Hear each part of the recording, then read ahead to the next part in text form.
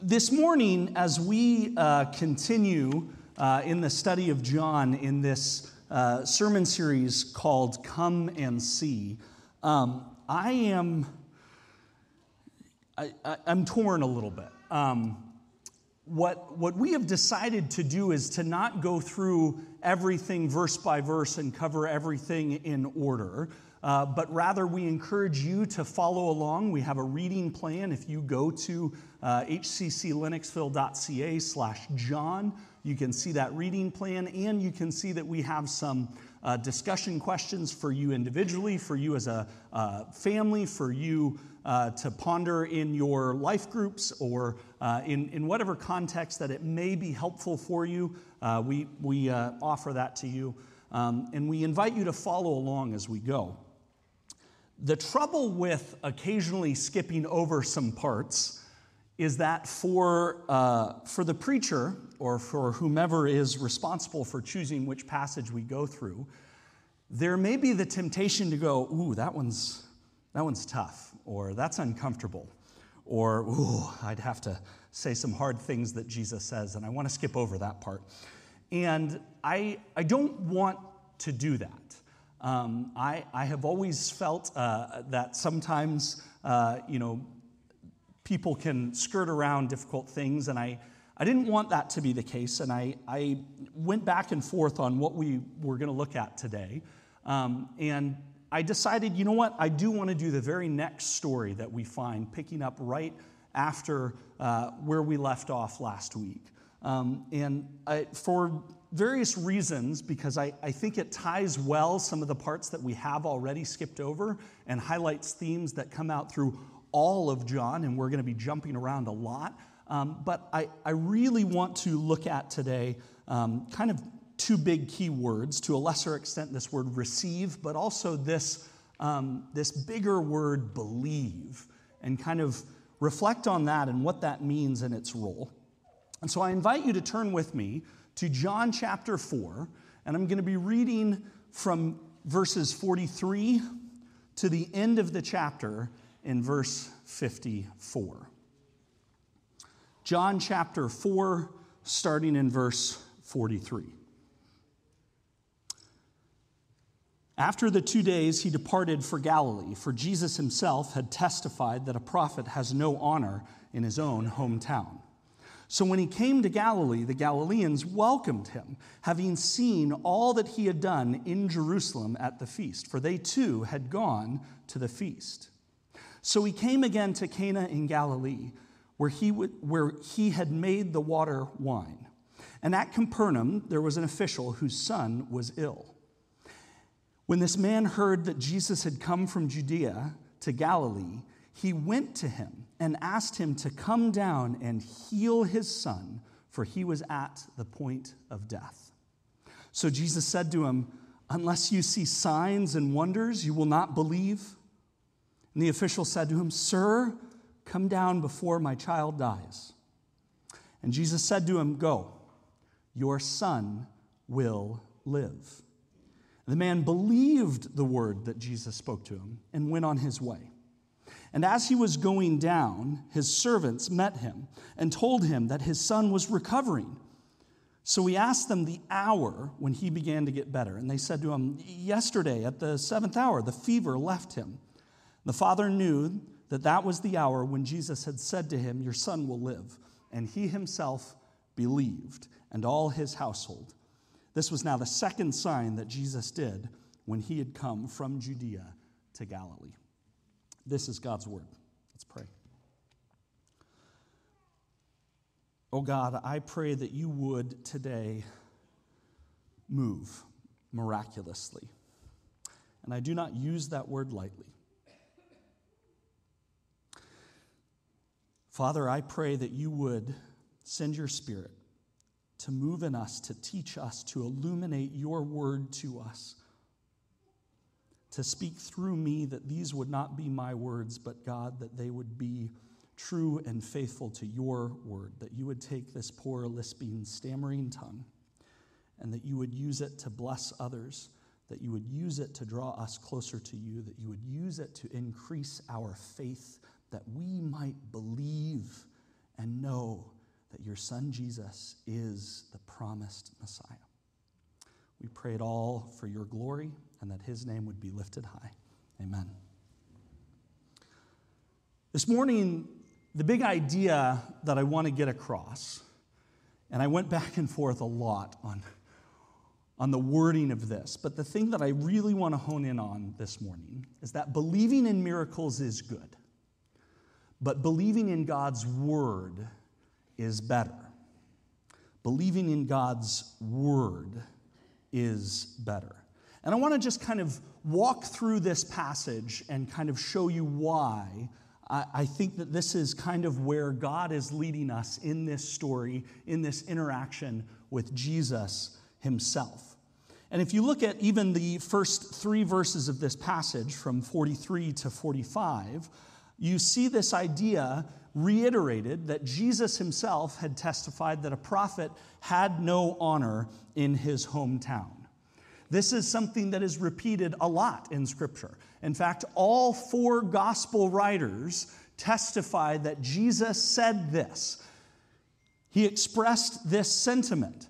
In Matthew, they took offense at him, but Jesus said to them, a prophet is not without honor in his own hometown and in his own household. Mark, almost verbatim, Jesus said to them, a prophet is not without honor except in his hometown and among his relatives and in his own household. And Luke, in chapter 4, says, and he said, truly, I say to you, no prophet is acceptable in his hometown. So it's anytime you see across all 4 Gospels, Jesus said this, you can really hone in on that and say, okay, so there's something here. There is something that the text is meaning to emphasize in the way that Jesus talks about this. But immediately, we see this sense of, okay, we're being told this, that Jesus is not accepted in his own hometown, but that's where he's going. He's going to this region of Galilee, where Nazareth is, very close to where he grew up, where people know him, where he has connections and deep roots, and we're told, yes, he's not going to be accepted. And then the very next thing that we see in verse 45 is that they accept him. Or maybe in verse 45, your version says received him or welcomed him. And so immediately there's this kind of disconnect between, well, which is it? Are they receiving him? Are they not receiving him? Are they welcoming him? And it's important to note this word that is used here that says welcomed, or maybe it says received in your version, is a unique word to John. It is the only time in the entire gospel that he uses this word. And in fact, elsewhere where he talks about Jesus being received, it's a different word. If you think back to the first week that we started the study, and the first week that we're reading through John, we read, he came to his own, and his own people did not receive him. But to all who did receive him, who believed in his name, he gave the right to become children of God. And so there's this idea of what does it mean to receive Jesus? What does it mean that we are accepting of Jesus? And here there's this kind of tension of, yeah, he'd never be accepted by these people, but okay, so they're welcoming him. And what's the difference? What does this mean? Well, I think the key is in the text in verse 45, where they are welcoming him because of the signs and wonders that he has performed. They're welcoming him because they have heard all about the amazing and miraculous things that he has been doing. And this welcoming is more of a gesture of hospitality. Like, sure, we'd love some of that. And the Galileans' perception of Jesus was as this healer and worker of signs, not as the Son of God, not as the Christ or the Messiah. And their idea of welcoming Jesus is a little different. And in fact, the very next verse, in verse 46, says, he came to Cana in Galilee, where he had made the water wine. I think that little distinction, that little, modifier there is not because we have forgotten. It's not because we can't, just flip the page and go, Cana, where have I heard that? Oh, yeah, he was just there, right? John, the author, is intending to tie this interaction with his first miracle that happened in this same place, that happened as a sign, a sort of inauguration of him as the Son of God.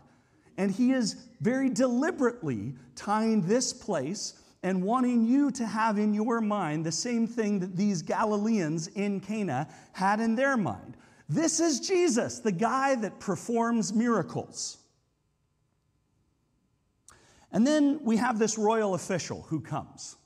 He has heard about Jesus, and he wants to come, and he travels some 25 kilometers from Capernaum to Cana, probably a multiple day trip, where he comes to see Jesus. And first we have to ask who this guy is. Who is this official? We're not given a lot of details, but we're given enough to get kind of a good idea of who this is.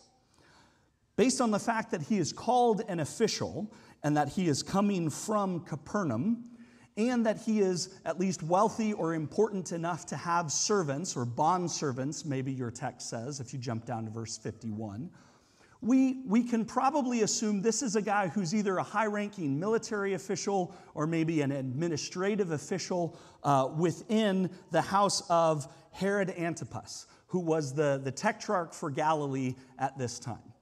And almost certainly, this guy is a Gentile. And what happens here is we have this sort of three-story arc. If you read in the text last week, following along with our plan, you would have read about Jesus' interaction with Nicodemus, a Pharisee in Jerusalem.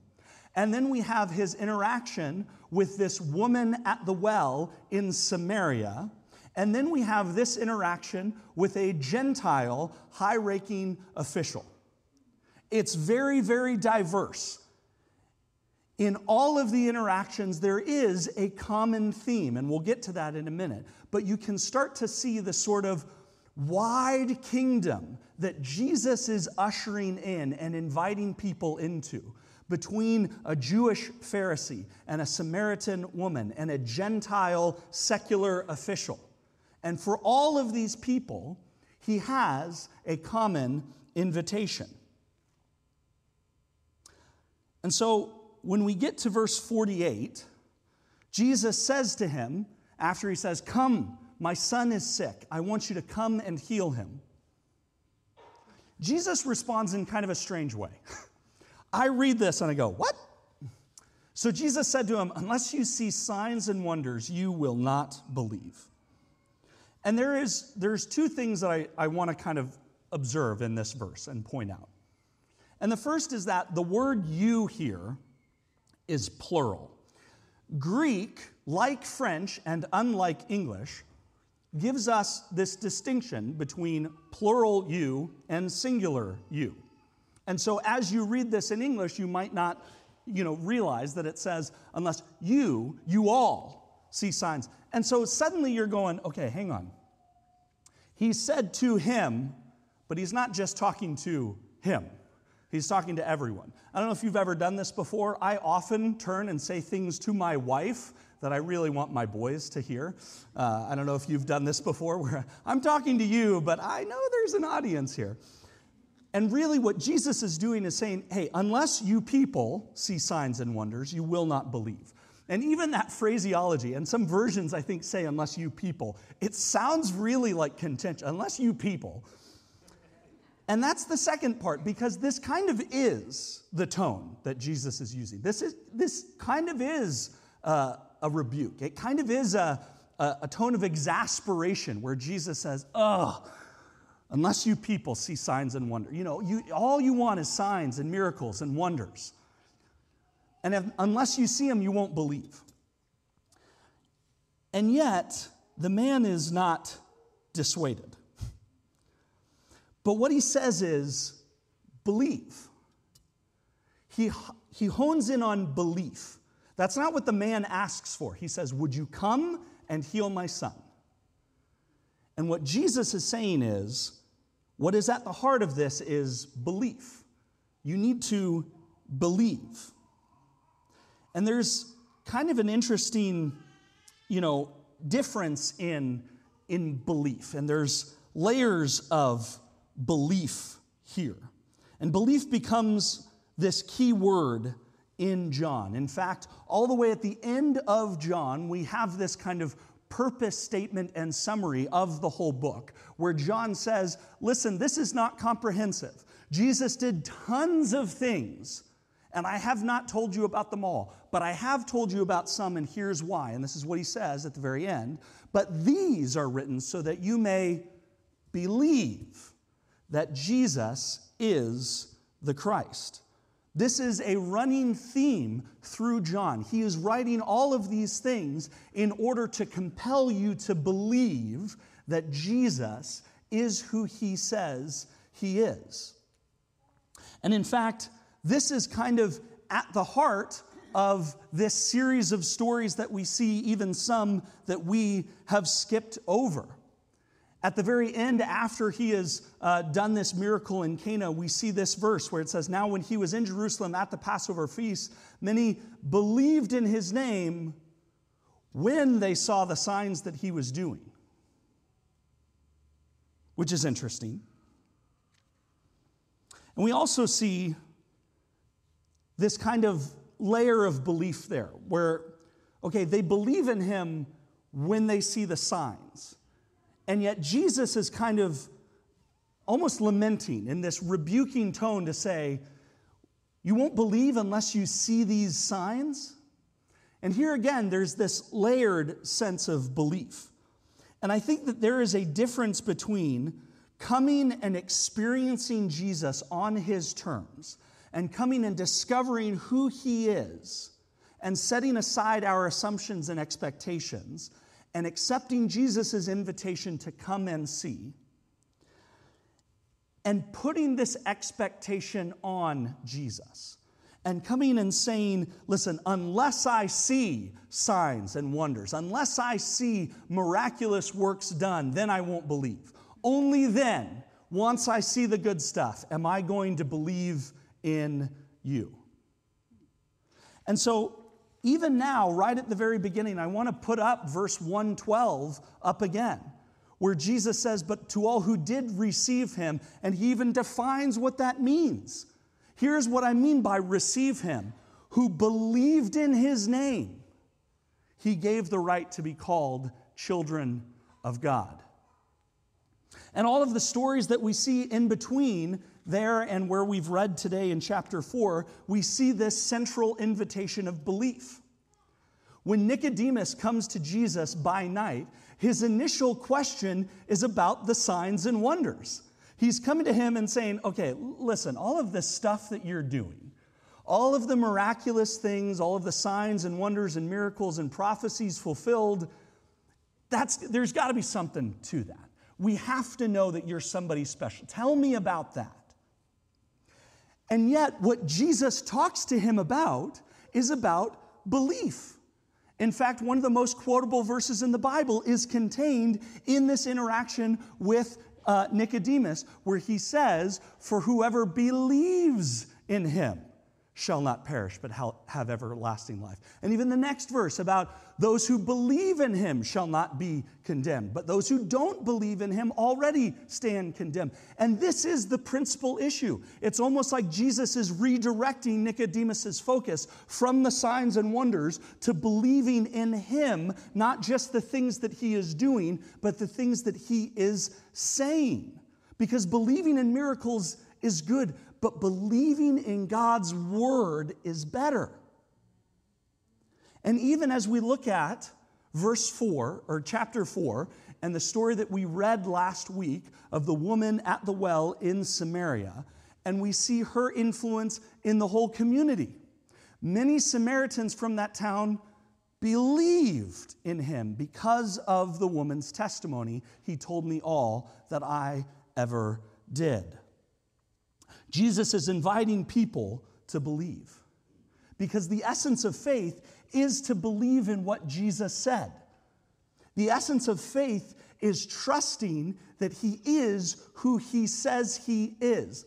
Miracles, signs, wonders, fulfilled prophecies, it plays a role in that. But it boils down to trusting that Jesus is who he says he is. Believing in miracles is good, but believing in God's word is better. And so this man, upon hearing this sort of rebuke of sorts, you people won't believe unless you see signs and wonders, he is not dissuaded. He just repeats, almost verbatim, the same request. We see it in verse 47 and in 49. Look, my son is sick. Please just come. And Jesus' response is strange. What Jesus says to him is, go, your son will live. Jesus does not say yes to the man's request. Did you notice that? It's repeated twice. Jesus, I want you to come and heal my son. And what Jesus says is, go, your son will live. Does he answer the man's request? Maybe. Maybe the man isn't even really asking for the right thing. Does the man get what it is he desires? Yeah. Does he get it in the way he thought he would? No. And in fact, it says the man believed him. Go, your son will live. The man believed the word that Jesus spoke to him and went on his way. And the very next verse, verse 51, and as he was going down, his servants met him and told him that his son was recovering. Now let's stop there for a second and pretend that's where the story ends. Let's pretend that is the last word of this story and it goes on to something else. Jesus says, your son is going to live. And he goes home and his servants say, hey, your son is recovering. We would be left with this kind of what happened question. We would be left wondering a little bit, well, hang on. Was this Jesus performing a miracle? Was this Jesus doing some showy supernatural intervention to heal this boy? Or was it this boy was going to get better? His fever was going to break. And Jesus, because he knows everything, had divine foreknowledge. Is it supernatural intervention, or is it just divine foreknowledge and Jesus comforting him? I suppose my question when I think about that is, does it make a difference? Does it matter? If the outcome is the same, do we mind if this was truly miraculous or a little bit more ordinary and mundane? Can God heal people miraculously? Yes, full stop. Absolutely. Yes, he can. Hear me say this, not for the last time this morning. God can do whatever he likes. I believe in miracles. I believe that he has performed supernatural wonders. I believe that he has done signs and wonders. I absolutely believe that. Can Jesus heal people miraculously? Yes, absolutely. Can God also create man in his own image and endow him with creativity and endow him with intellect and endow him with a mind with which to worship God and have that man create medicine and vaccines and other interventions that help to prevent and heal and stymie and mitigate disease? Yes, he can. And I suppose the tension that I feel sometimes is, why is it we get so excited about one, and sometimes we hardly notice the other? When God heals someone because they have taken medicine, or they've gone to the doctor, or they've done a regimen that's slow and steady, and all of the doctors said, yes, absolutely, she'll be fine, he'll recover, they'll be all right, whatever it is, does that diminish God's sovereignty? Does that take away from his omnipotence and his righteousness? No, it absolutely doesn't. God is every bit as in control when he orchestrates those circumstances. And we ought not to be disappointed when he works things out in that way. It does not diminish God's omnipotence. And sometimes I really struggle with, like when people talk about things that happen that just absolutely confounds doctors. It happened in this way, and none of the doctors have an answer, and they're all just clueless. And God can do, again, God can do whatever he wants, okay? Let's all get that in our heads. Can God heal miraculously? Yes, absolutely, 100%. But sometimes I want to ask those people, what if he hadn't? What if the doctors kind of knew all along what was going on? What if the doctor said, this is what we think is going to happen, and then that thing happens? Was God not working in that situation? Was God not orchestrating the circumstances? Let me put it another way. If someone were seeking a job, and they said, God, we are trusting in you to lead us wherever you would have us go. And we are not going to send out any resumes. We are not going to fill out any applications. In fact, we are just today going to kneel in our living room floor and we're going to pray, God, that you would send us a job offer. And then the phone rings and it's someone that says, I know this is out of the blue, but I'm a recruiter and we want to offer you this salary and it's perfect and everything you wanted and needed, but you never made that request known to anybody else. And God has clearly intervened in this miraculous way. Yes, amen, awesome, right? But what if we also, in seeking to find a job, we're praying, we're asking God to make his will known to us. We were saying, God, this is what we need. Would you lead us? And we also circulated resumes. We also went and did interviews, and some of them didn't work out. We also thought this would work, but then, you know what, that's not quite right for our family. We also negotiated a salary. We also were qualified for a position. In this latter scenario, would we think to ourselves, yeah, I earned that. That's because I worked hard. Maybe.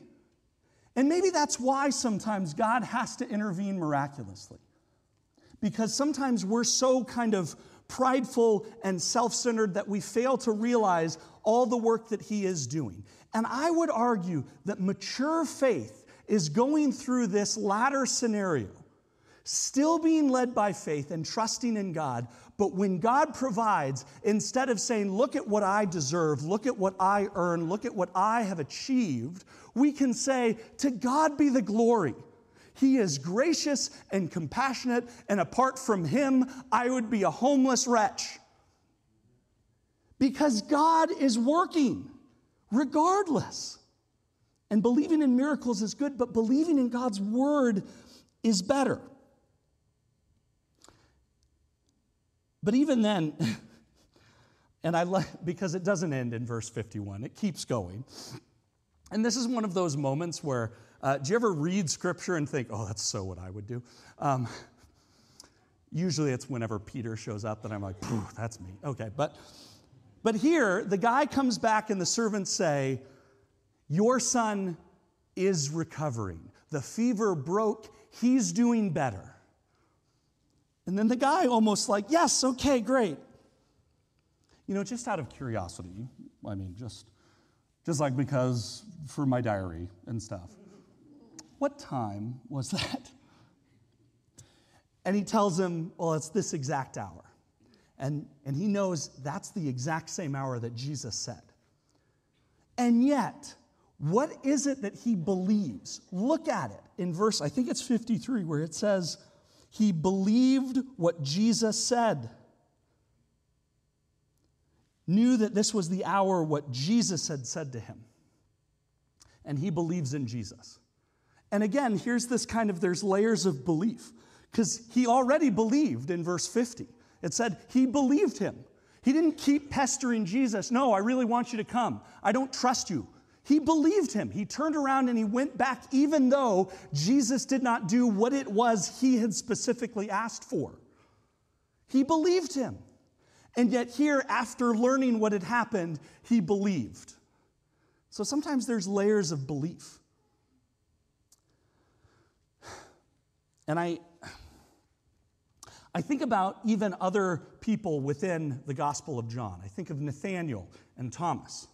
And Nathanael, in the very first chapter, Jesus comes to him and he says, yeah, I saw you under the fig tree. And that's all it takes for him. He understands Jesus has some kind of supernatural knowledge, and he says, okay, I believe. In the same way that the Samaritan woman, all it took was Jesus saying, I know what's going on. And Nathanael believes. And Jesus' response is this. Jesus answered him, because I said to you, I saw you under the fig tree, do you believe? You'll see greater things than these. Oh, buddy, you ain't seen nothing yet. But that's okay. He's not rebuking Nathanael. In fact, I think he's kind of complimenting him. He's kind of saying, I think it's great that you believed. And guess what? You're going to see even more that's going to confirm your belief. Compare that with Thomas at the very end, after the resurrection, way at the end of the book of John, where he says, Jesus said to him, have you believed because you have seen me? Blessed are those who have not seen and yet have believed, because Jesus said he would. And this is the gospel, and that is the heart of receiving Jesus, is believing in his word, because believing in miracles is good, but believing in God's word is better. And so we come to a so what for us here and now. And I have to be honest with you, I acknowledge that this is not abstract. This is not some fanciful, hypothetical, what if people were sick and dying, people were hurting, people were experiencing pain and the loss of loved ones. This is very real for us here now in this church. This is a real issue. And the faith and the kind of faith that we are invited to have, the kind of belief that Jesus is calling us to, even in the midst of our hurt and pain and frustration and confusion. And I will repeat again this caveat. God can do whatever he wants, okay? Can I get an amen from that? God, yes, he gets to do whatever he wants. If he wanted to open up the building and strike me with light, he gets to do that. God can and frequently does whatever he wants in any kind of miraculous, amazing, astounding, prophetically achieved way. He can do that. But he also invites us to trust the things that he says. He also invites us to say, I believe in God's word. I believe what he said is true. I believe that Jesus is who he said he was. And I think in this idea of believing in miracles being good, but believing in God's word is better, my invitation would be to broaden our perspective on what faith and belief and signs and wonders and miracles all are. And I believe that in the same way the people at the wedding and the people in Jerusalem that saw Jesus, and for the Samaritan woman and for Nathanael and for Thomas, that miracles and signs and wonders and prophecies fulfilled, they are not meant as a tool for us to manipulate God or others. They're meant to be a confirmation of God's will. They are meant to be a confirmation of what God said is true. They are meant to let us know, yes, you can trust in what God has said and revealed. And even when we see the apostles in the early days of the church performing miracles and signs and wonders, this is the purpose. They will do this thing and then say, guys, this is just to show what God taught us, and then they have a big sermon. They repeat the gospel. They say the things that Jesus said. They quote scripture from the Old Testament. Because signs and wonders are meant to confirm what it is that God has spoken to us in His Word and in the person of Jesus. And even then, they are fulfilling the Great Commission. Go and perform miracles? No. Go and make disciples by teaching them all that I have commanded you. That is the heart of their ministry. And miracles happen to be a sign, a seal, a way for those who don't quite have enough faith to convince them. And I believe that we are not meant to place our demands and expectations on God, but rather to believe in Him. And I think there's a subtle difference there. Because what then is prayer? Prayer is, in essence, us talking to God and making our requests and petitions known to God. We're told this. We are meant to ask God for things.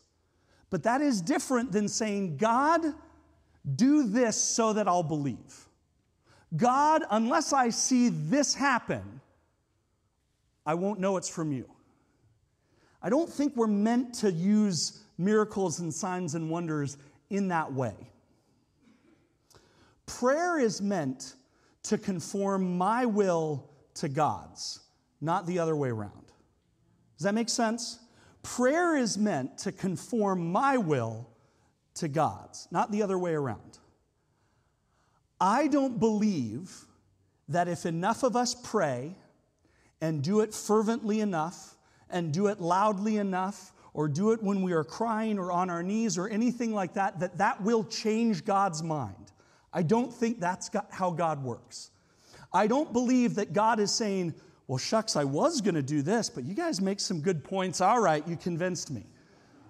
That is not what prayer is. Prayer is an invitation for us to see the world as God sees the world. Prayer is an invitation for us to enter into God's perspective. For Him to say, you're going to see great things when you see the world through my eyes. Come and see. And I think making our desires and our petitions known to God is different than placing demands or expectations on Him. Even think of the way that Jesus taught us how to pray.